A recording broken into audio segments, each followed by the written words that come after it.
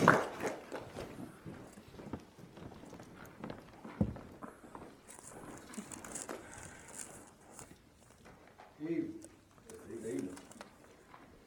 Back in Leviticus again. I told Byron, this was last night we was talking, can probably get this finished in the next couple of Wednesdays, but I'll probably take 3 Wednesdays to do it. We'll be in chapter 5 tonight. Last week we covered the sin offering of chapter 4, and something we need to keep in mind as we're reading chapter 5 and chapter 6 over the next couple of weeks is this is really a continuation of the sin offering. There's parts in this that's referred to as the trespass offering, and if you've got headings in the top of your Bibles or segment headings or whatever, it may say the sin offering, and then in chapter 5 the trespass offering. But the trespass offering is really a continuation of the sin offering. It's almost like an appendix to it, that it gets into more specifics of it. In the sin offering we covered who it was for, and it was for everybody. It started with the priest and it went on down to the common man. Went from the priest to the rulers to the common people and so on. And this one here, though, it gets a little more specific than that. And then in the next chapter, in chapter 6, we get into the law of the sin offering. Much like in chapter 3, chapter 3 was the peace offering. And then we skipped over to chapter 7 and read about the law of the peace offering. Well, there's really 3 chapters worth of the sin offering here in Leviticus, and I didn't want to cram all 3 of those chapters in a knot like I did with the peace offering. So we're dividing it up a little bit more. So just keep in mind everything that we went over last week in chapter 4, chapter 5, and on into chapter 6 is a continuation of that, a continuation of the sin offering. So in Leviticus chapter 5, beginning at verse 1, it says, "And if a soul sin, and hear the voice of swearing, and it is a witness, whether he hath seen or known of it, if he do not utter it, then he shall bear his iniquity. Or if a soul touch any unclean thing, whether it be a carcass of an unclean beast, or a carcass of unclean cattle, or the carcass of unclean creeping things, and if it be hidden from him, he also shall be unclean and guilty. Or if he touch the uncleanness of man, whatsoever uncleanness it be, that a man shall be defiled withal, and it be hid from him, when he knoweth of it, then he shall be guilty. Or if a soul swear, pronouncing with his lips to do evil or to do good, whatsoever it be that a man shall pronounce with an oath, and it be hid from him, when he knoweth of it, then he shall be guilty in one of these." We'll stop right there and we'll back up to verse 1. All that goes together. That's why we continued reading. Back up to verse 1 though. "And if a soul sin and hear the voice of swearing, and is a witness, whether he hath seen or known of it, if he do not utter it, then he shall bear his iniquity." Basically what God is telling Moses here to tell the people in this section, in this first verse of the 5th chapter of Leviticus, is withholding the truth or not telling the whole story is a sin in God's eyes.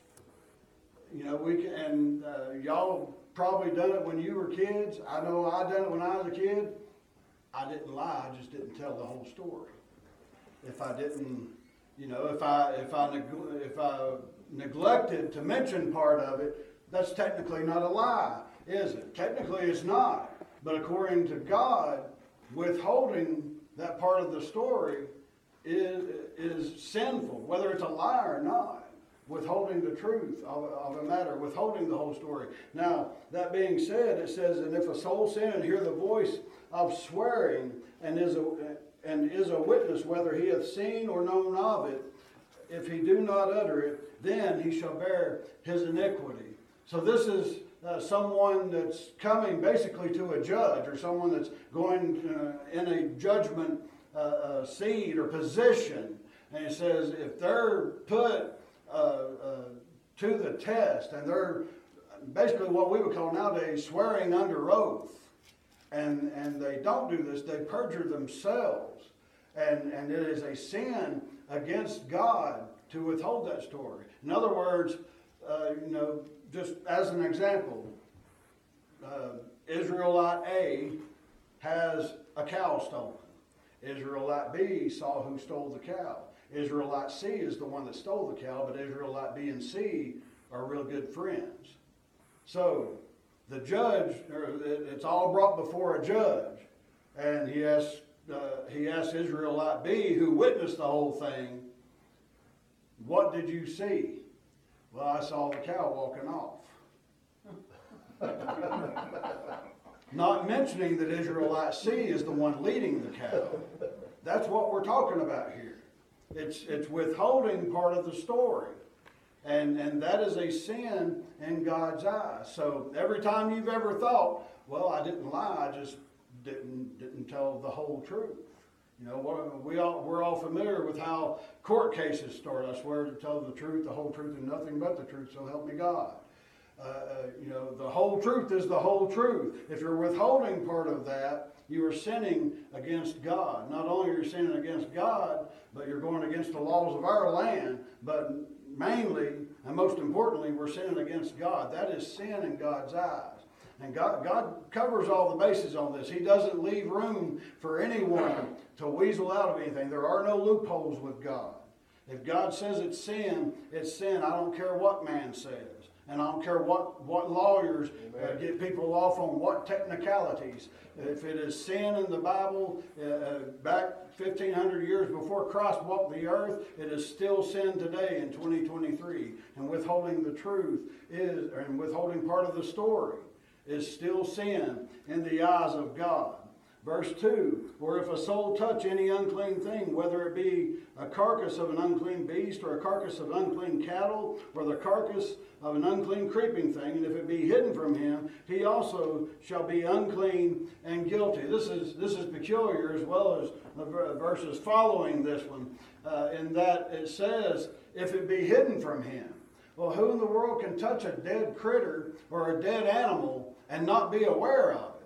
Who can touch an unclean thing? Who can be defiled and not be aware of it? Especially in these examples here that are given. But God says it can happen.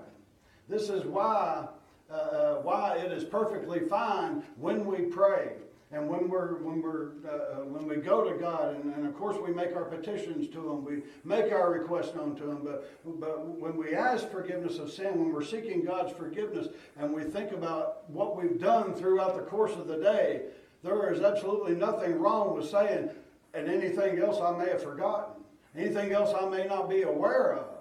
This is ignorant sin, basically, and we covered that a couple of chapters ago, or a few chapters ago in Leviticus, covered exactly what ignorant sin was. And it is just what it says it is. It's sin that we're unaware of. But nevertheless, no matter how ignorant we are of the law, whether it be the law of the land or the law of God, no matter how ignorant we are of it, man is without excuse in front of God. We have no excuse. Nature itself declares the righteousness of God and declares the glory of God. And we are left completely and utterly without excuse when we come before God, or when we are before God. And it was no different for these Israelites here. It didn't matter if they knew that they had touched an unclean animal, or in the next verse, they knew they had touched the uncleanness of man. It didn't matter if they were aware of it or not. It defiled them. And folks, we are defiled daily. We're defiled daily. I may have used this example before. It's an example straight out of the Scriptures. But when the priests, when they would come into the tabernacle, and they would offer at the brazen altar, they would offer a blood sacrifice there. But then, where did they go? From there, they went straight to the laver. The laver was nothing but water. But they were to cleanse their feet when they come to the laver, and their feet only. And why was that? Because they had been out there amongst the other Israelites. They had been wandering around from tent to tent. They'd been in so-and-so's tent that was a drunk, so-and-so's tent that was a known liar, so-and-so's tent that was a thief. They were defiled by the world. I'm not saying those particular sins had creeped into them, but folks, when we get out in the world, when we go to our places of work, we're subject to seeing and hearing and smelling and tasting and touching all sorts of sin. And it defiles us. It defiles us. And if we don't seek God for forgiveness of those things, if we don't seek God to help us with those things that defile us on a daily basis will eventually harden us. And getting hard to sin is a dangerous thing. It's a dangerous thing in the life of a Christian. It's an ultra dangerous thing in the life of a lost person. But it's a dangerous thing in the life of a Christian, because when we get hardened to that sin, whether we're aware of it or unaware of it, when we get hardened to it, we're like, well, God's not punishing me. I don't feel any wrath of God. I don't feel any chastisement from my Heavenly Father. He must be all right with it. No, God's not all right with it. God's never been all right with sin. He's never been all right with it. He's never been okay with it. And He's never just swept it underneath the rug. God cannot stand sin. And as a Christian, we should not be able to stand sin in our own lives. That's why we got to crucify the flesh. That's why we mortify the deeds of the flesh. That's why we repent daily, because we sin daily and because we witness sinful things daily. These people here, God says, if you touch an unclean thing, if you touch a man in his uncleanness, or whatever the case is, He says, you are defiled. And we go out here and we wander around in the world and we read the paper and we hear the news and we scroll through Facebook and we see all sorts of sinful things. And a lot of them we're not even looking for. They just pop out there. But nevertheless, it defiles us. It defiles us. And God says that we need to be cleansed because of that. Verse 3, or if he toucheth the uncleanness of man, whatsoever uncleanness it be, that a man shall be defiled withal, and it be hid from him, when he shall knoweth of it, then he shall be guilty. So we have here, when he shall know of it. Even though he's unaware of it, when it comes to his conscience, when he realizes this sin, it says, then he shall be guilty. Well, folks, this falls right in line with what Paul says to the Roman church when he said, if it had not been for the law, he had not known that lust was a sin. He'd not known his sin, period. And none of us would know our sin if it was not for the moral law that God gave mankind. God gave that law to mankind that we could see our filth, our nastiness, our sin, our disgustedness, our wickedness. But he not only gave it for that, that's not the only thing that he gave the Ten Commandments for. He also gave the Ten Commandments that we could see his purity and that we could see his righteousness. We can see our unrighteousness in it because none of us are able to keep those Ten Commandments. But we can see his righteousness because he was in Jesus Christ and is able to keep all of those commandments. So there's a twofold reason the Ten Commandments were given. So we could see exactly what we are and who we are, and we can see exactly whom God is. That's the two reasons that those commandments were given. But when he knows it, according to verse 3 here, it says, and it be hid from him, when he knoweth of it, then he shall be guilty. Then he shall be guilty. We're defiled regardless. We're defiled with sin regardless. But when we know of that, that's when we know that we're guilty. When it's brought to our attention, when our conscience bears on us, especially when the Holy Spirit of God brings it to our attention, hey, you said this, or hey, you thought this, or whatever the case is. then we shall be guilty. We'll be guilty in our own lot and in our own mind and in our own hearts at that point. Those of you that have been in the adult Sunday school class, we've been going through 1 John, and John speaks of this very thing. He says, if your conscience condemns you, God is greater than your conscience. God is greater than your heart. Yes, I'm a born-again child of God, and I know that I'm going to heaven. But folks, my conscience still condemns me sometimes. And sometimes it condemns me over stuff I was forgiven of when I got saved. It condemns me over stuff that happened 20 or 30 years ago that was forgiven me the moment that I got saved. You know, this kind of goes back to one of my favorite examples to use in such a matter as that is God will save the drunk. I think we can all agree with that. God will save the drunk, but he might not do anything about the cirrhosis that the drunk's gotten over the years. God will save the prostitute. He might not do anything about the HIV. God will save the liar, but he may not, turn those whom the liar has lied to. He might not turn their hearts in a good way toward that liar once he saves them. We have to live with the consequences of our sin.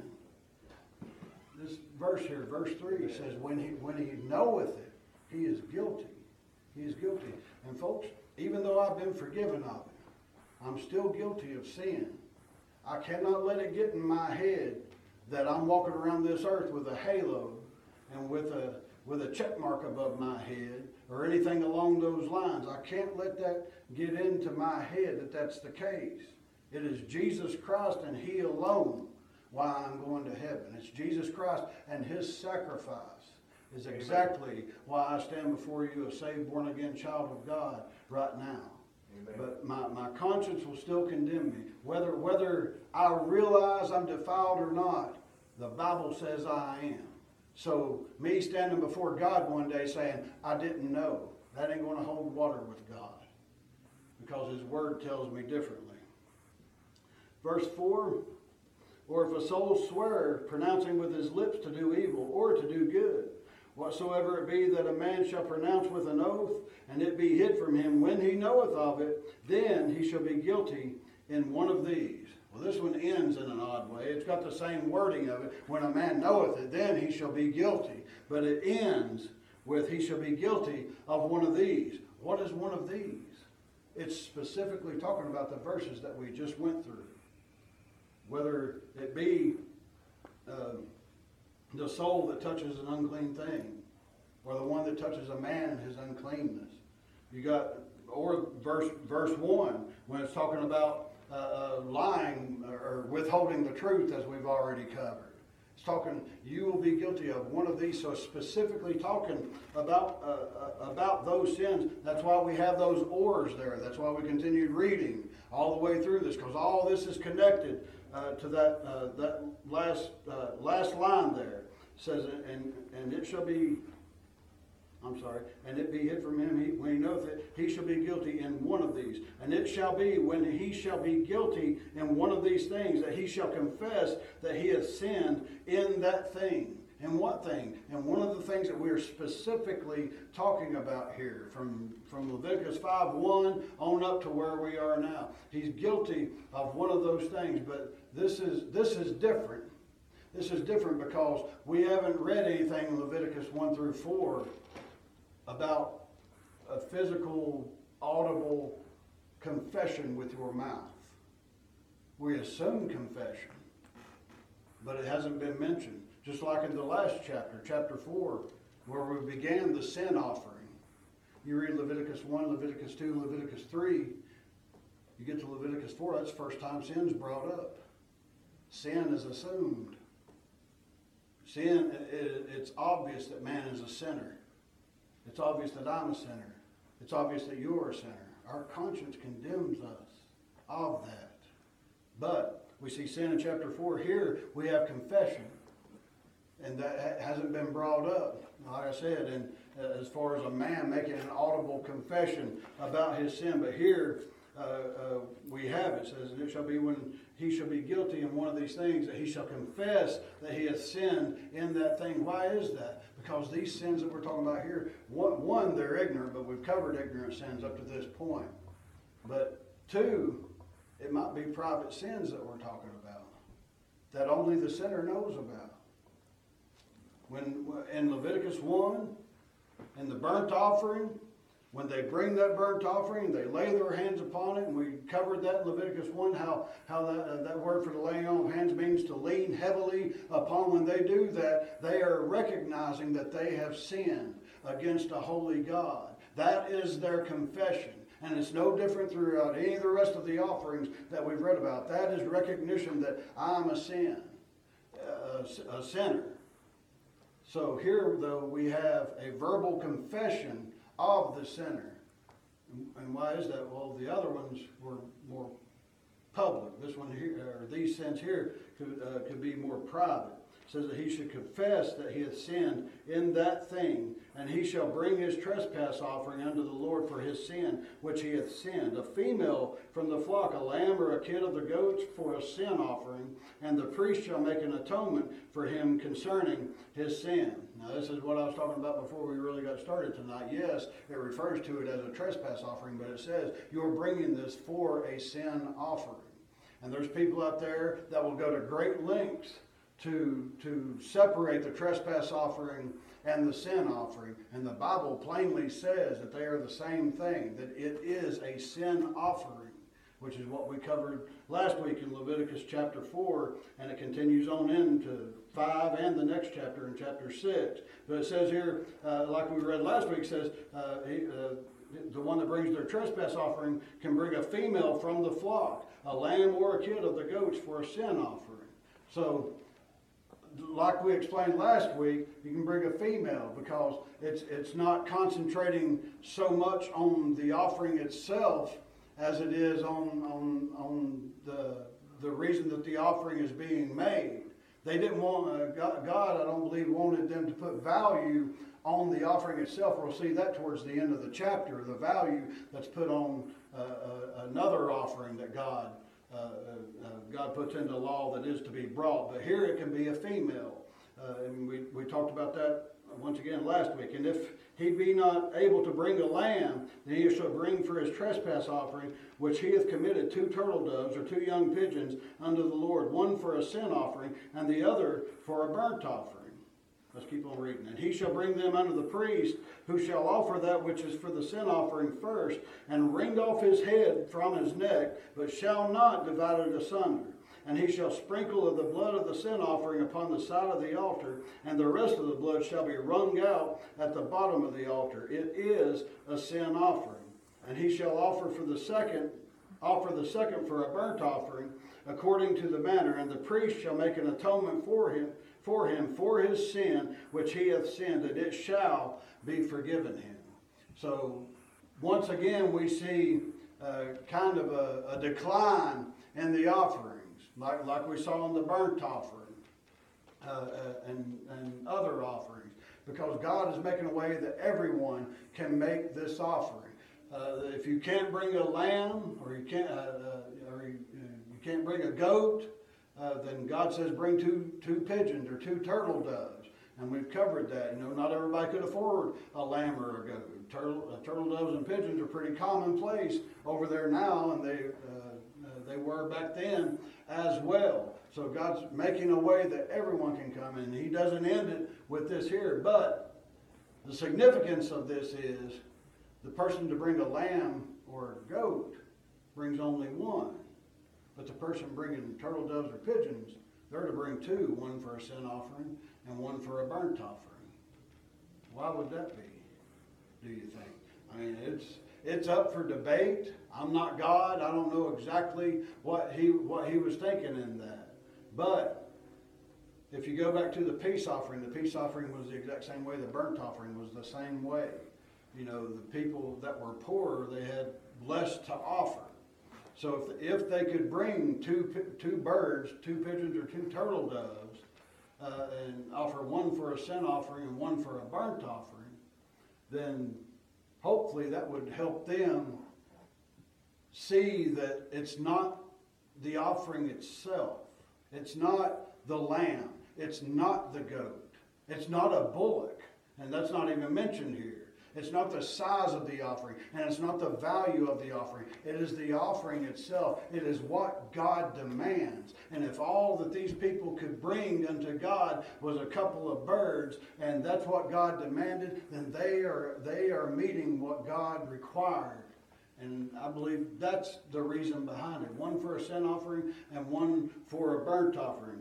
And we'll keep on reading here. In verse 11 it says, but if he be not able to bring 2 turtle doves, we're going even poorer than the poor here. If he be not able to bring 2 turtle doves or 2 young pigeons, then he that sinned shall bring for his offering the 10th part of an ephah of fine flour for a sin offering. He shall put no oil upon it, neither shall he put any frankincense thereon, for it is a sin offering. And again, we keep reading in these verses, it is a sin offering. So do not make a distinction between the trespass offering and the sin offering. They are one and the same. But he says if you can't afford or you can't find 2 pigeons or 2 turtle doves, bring some flour. Bring some flour. Well, where did we see that at? That was in the meat offering, back in Leviticus chapter 2, where we first read about that, about bringing the flour. And some of it was mingled with oil, and the poorer folks, they would bring their little wafers, and it would be dabbed with oil or anointed with oil, as the scripture said in Leviticus 2. But here God says, that's not what I want. This isn't for a specific meat offering. He says it is a sin offering. And that's why there was to be no oil. And that's why there was to be no frankincense. What was the frankincense symbolic of? That was symbolic of the sweet savor that it was to be in the nostrils of God. Folks, this is a sin offering. Sin stinks in the nostrils of God. It stinks in his nostrils. God hates sin, and God cannot stand sin.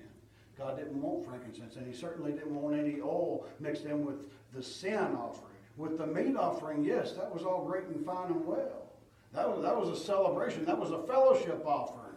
A fellowship between man and God. A fellowship between man and his fellow man that had a like faith of him. This was not a fellowship offering, though. It is a sin offering. God did not want oil mixed in with it. He didn't want anything mixed in with this offering that even resembled or symbolized the Holy Spirit, or resembled or symbolized the Word of God, or anything else that you might think of that oil symbolizes in the Scripture. He says no oil and no frankincense. You just bring the flour. This is what you bring. Then he says, then he shall bring it to the priest, and the priest shall take his handful of it, even a memorial thereof, and burn it on the altar, according to the offerings made by fire unto the Lord. It is a sin offering. What's the huge difference between this one being just flour, nothing else added to it, and the other sin offering? Anybody? It's a sin offering. What was Christ? He was an offering for what? For our sin. Why was he an offering? Because without the shedding of blood, there is no remission. Folks, in this, and the Bible plainly says it is a sin offering. There is no bloodshed in this flour. I've heard some really weird things about the animals that may have trodden the soil where this wheat or where this barley or whatever it was grown, talking about their blood. No, folks. No. This is all these people could afford. This is all they could do. But it also gave them something to look forward to. Even though there was no bloodshed, and even though God says this is a sin offering, even if they bring their flour and the priest takes his handful out of it and he burns it on the altar. And even though this is the case and there is no bloodshed, it is still a sin offering for the poorest of the poor. It gives them something to look forward to. They can look forward to Leviticus 16, the Day of Atonement, when all of Israel's sins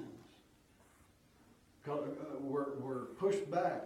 I won't even say forgiven. They were pushed back. They were pushed out of the way for a year until the next Day of Atonement. But there was no bloodshed in this one for the poorest of the poor, but to give them something to look forward to. They might have it in their mind. They might have it in their mind, well, so-and-so was able to bring a lamb or bring a goat.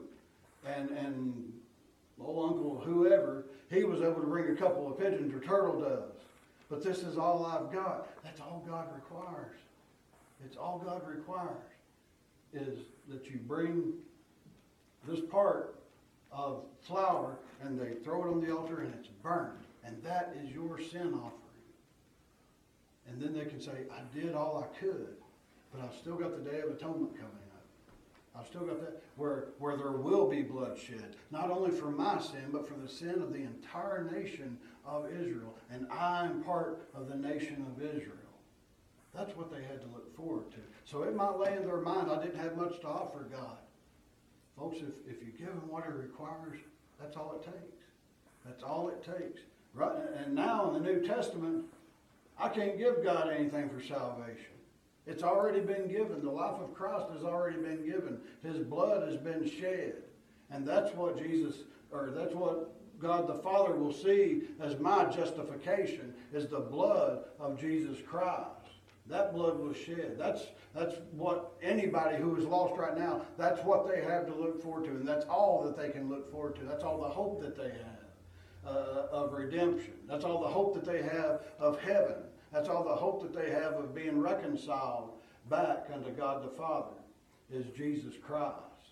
And us being born again Christians, folks, that blood is what cleanses us. That blood is what has reconciled us. It's what has saved our soul. It's the offering that was made on our behalf. And we still have something to look forward to in that. We have an entire eternity to look forward to spend with the God that saved our souls, with the God that loved us so much that he gave his only begotten Son. Verse 12, then he shall bring it to the priest, and the priest shall take his handful of it, even a memorial thereof, and burn it on the altar according to the offerings made by fire unto the Lord. It is a sin offering. I think I just read that. And the priest shall make an atonement for him as touching his sin, for he hath sinned in one of these, and it shall be forgiven him, and the remnant shall be the priest as a meat offering. It's given by the offerer as a sin offering, but the remaining portion of this flour goes to the priest as a meat offering. It's not offered to God as a meat offering. It's offered to God as a sin offering. But that which was left over, God got his part. He got the part that the priest scooped out and threw on the altar, and it was completely consumed by the fire there on the altar, which is symbolic of the wrath of God. It's consuming that offering, which is symbolic of consuming the sin. So this would have been a great relief to the person that's all that they could bring, was a little bit of flour. Was God got his part, the priest got his part, and I've got the Day of Atonement. So that would have brought great comfort to any Israelite that was in those kind of straits. Verse 14, and the Lord spake unto Moses, saying, if a soul commit a trespass and sin through ignorance in the holy things of the Lord, then he shall bring for his trespass unto the Lord a ram without blemish out of the flocks, with thy estimation by shekels of silver, after the shekel of the sanctuary, for a trespass offering. And he shall make amends for the harm that he hath done in the holy thing, and shall add the fifth part thereto, and give it unto the priest. And the priest shall make an atonement for him with a ram of the trespass offering, and it shall be forgiven him. And something I ain't mentioned yet tonight. I know I've mentioned it other Wednesday nights I've been talking, but we've read it several times here. It shall be forgiven him. It shall be. Not it might be, not it may be, not God will chew on it for a few days. God says, if you do this the way that I'm telling you to do it, it shall be forgiven you. Now this sin, though, that we're talking about here, says if a soul committeth a trespass and sin through ignorance in the holy things of the Lord. It's specifying something else here. We've gotten beyond those first few verses that we read, where it's talking about touching an unclean animal, or the carcass of an unclean animal, or touching a man in his uncleanliness, or whatever the case is. We've gotten beyond that. This is talking about sinning in ignorance in the holy things of God, in service to the Lord, in worshiping the Lord. This will be talking about the tabernacle service and later on the temple services, in worshiping God. This is what God has put forth that you're to bring as a trespass or a sin offering to him if you have sinned in worshiping him. I mean, it kind of goes back to verse 4 where it says, or if a soul swear, pronouncing with his lips to do evil or to do good. It don't matter what you swear, and it don't matter what kind of oath you're making, and whether it's to do evil or to do good. What's the famous saying? I'm not trying to be derogatory, but the famous saying is, the road to hell is paved with good intentions. I mean, that's basically what verse 4 is saying there. It doesn't matter what kind of oath you're making, whether it's good or whether it's evil, or whether you intend to do good or intend to do evil. If you don't follow through with that, it is sin against God. And here we're talking about worship of God. We're talking about service to God and people sinning in that service to God. And it says that he shall bring forth for his trespass offering to the Lord a ram without blemish. Here we've left a female of the flock now, a female lamb or a female goat, and it specifies a ram without blemish because this sin is in service to the Lord. It's more heinous. Now, folks, you may agree, you may disagree with me. There's degrees to sin. I understand sin is sin in the eyes of God, and that the smallest lie is equivalent to a murder. All of us have sinned. Every one of us have sinned. I mean, James tells us if a man keepeth the whole law, yet offendeth in one point, he is guilty of all. If you've offended in one point of the law of God, you're guilty of all. You stand guilty before God. I understand that there's degrees to sin. There's degrees of penalty for sin. And I believe Scripture backs all this up. This here just specifies a ram without blemish. We didn't read that in the previous one to do with lambs or goats, to do with a female from the flock. We didn't read that. But here is specified a ram without blemish out of the flocks. Then it says, with thy estimation by shekels of silver after the shekel of the sanctuary for a trespass offering. So not only are you to bring a ram unto God for a trespass offering or for a sin offering, you're also to bring money. The value of this ram, and we covered this last week or the week before when we were talking about the difference between females and males. Male animals were worth more than females were. This sin here is costing this person something. It's costing them more than what a female would cost as far as the offering goes. It holds more value to the sinner. But not only the ram, but the shekel, and basically they would bring this animal to the tabernacle, later on to the temple, but they would bring it. The priest would look at this animal and determine its value, and a fifth above that is what is to be given to the sanctuary. So they bring a ram that's of value to them, plus the money to go along with it. And people will look at that and they'll say, so in other words, sin is perfectly fine for a cost. And this scripture such as this has been deemed like that. No, that's not what it is, folks. I've said it 100 times over. With repentance comes restitution. It's not that I'm paying for salvation, but when I repent unto God, that comes with restitution. What is that restitution? Well, one, I'm trying to do better. I'm trying not to do the things that my flesh wants me to do. That's restitution.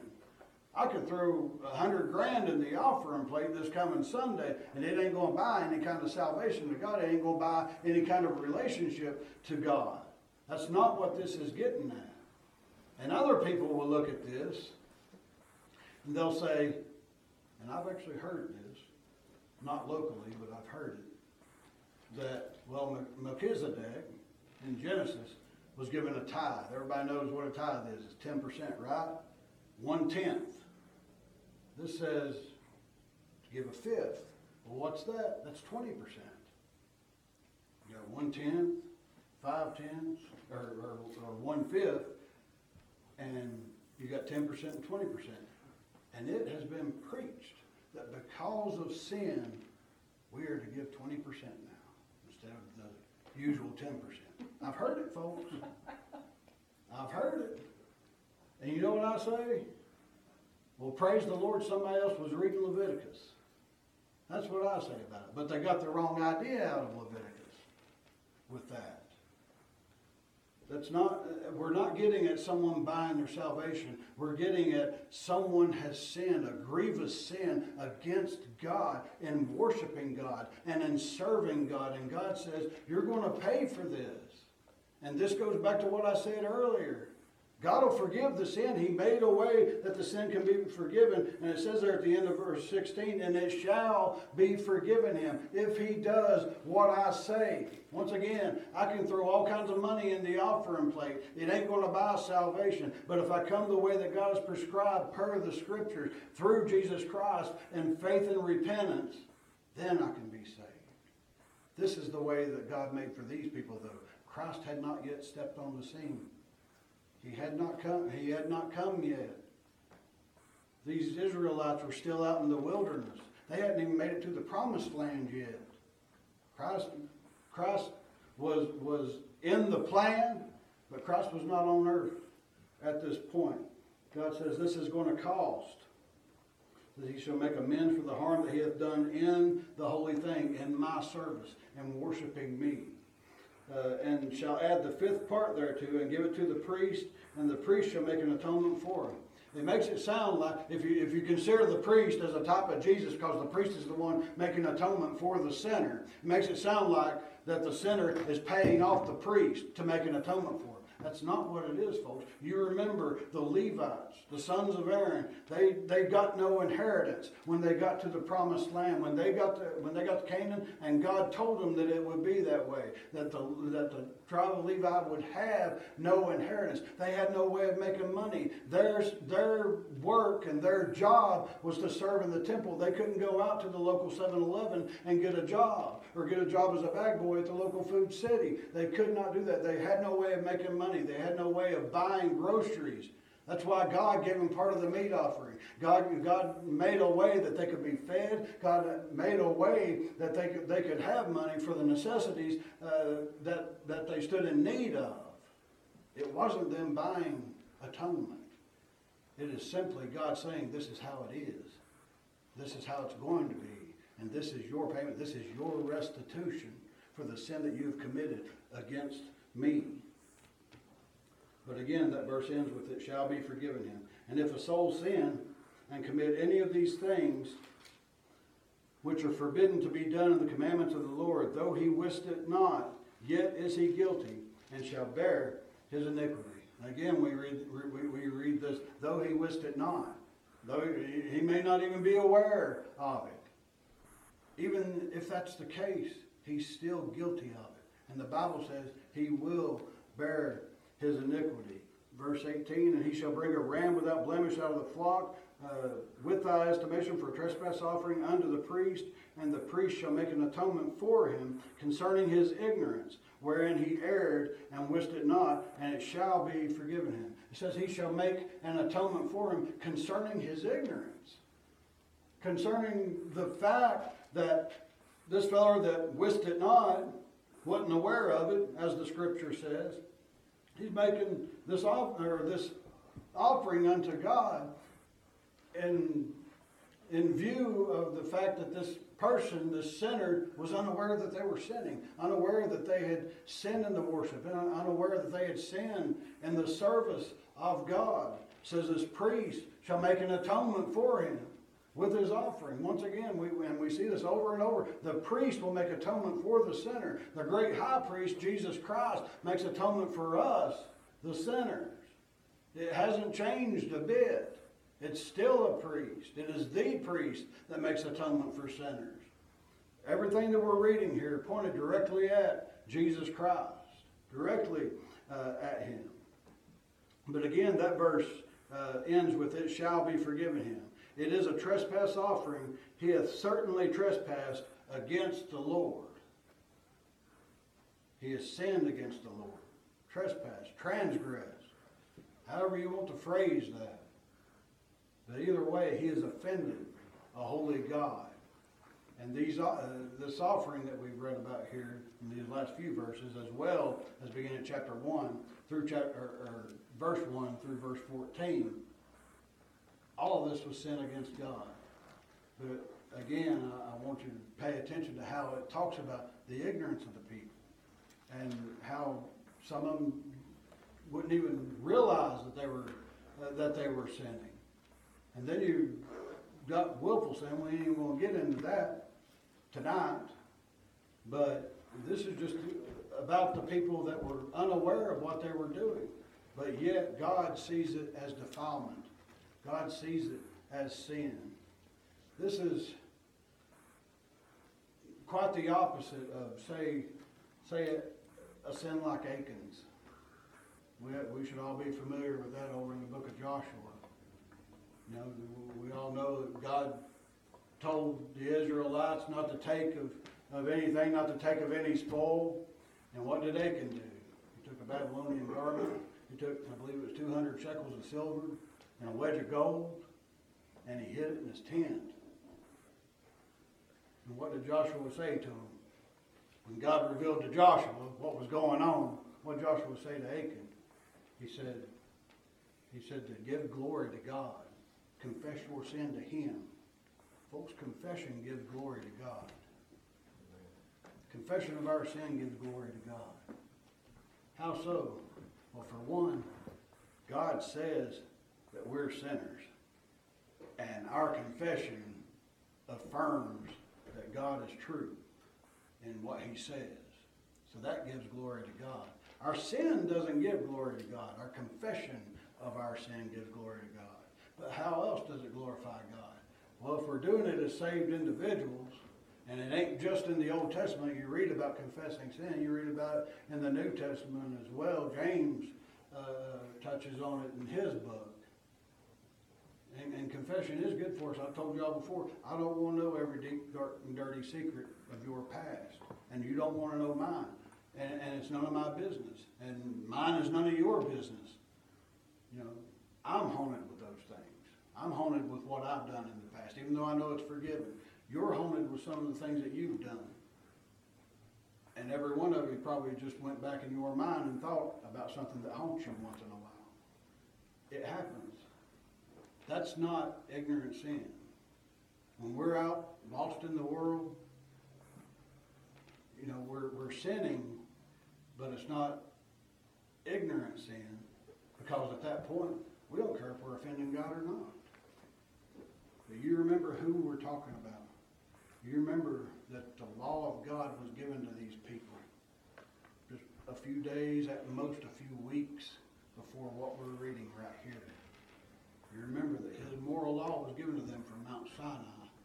And God is saying, when these things happen, this is what you must do. But if you do it the way I tell you to do it, then it shall be forgiven you. It shall be. Achan's sin wasn't ignorant. Achan had been warned what not to do, and he did it anyway. And it not only cost Achan his life, it cost his family's life, it cost his livestock's life. They took everything that Achan owned and took it out and scorched it. Folks, sin's got a heavy price, and Jesus Christ paid that price for us.